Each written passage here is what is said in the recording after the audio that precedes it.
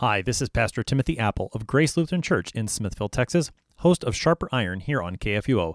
Thanks for being a regular podcast listener of the program. We're starting a new series on Sharper Iron titled Advent with the Prophets. The next 4 weeks will be a slight change of pace.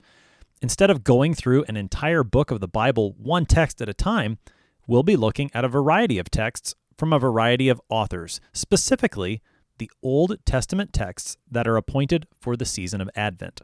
We'll hear from Moses, Isaiah, and Jeremiah. We'll read from 2 Samuel, Micah, Zephaniah, and Malachi. These faithful preachers and their faithful hearers were waiting. They were waiting for the Lord to fulfill his promise to send the Savior, the seed of the woman who would crush the devil's head. As they waited, they trusted. They trusted that the Lord would fulfill that promise, that this Savior would come and shed his blood to save them from their sins.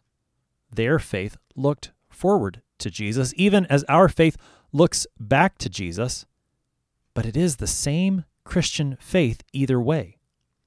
As we spend time with these Old Testament saints during the season of Advent, we will be prepared to receive Jesus coming to us now in his word and sacrament, and we will be strengthened to wait for Jesus coming again in glory on the last day.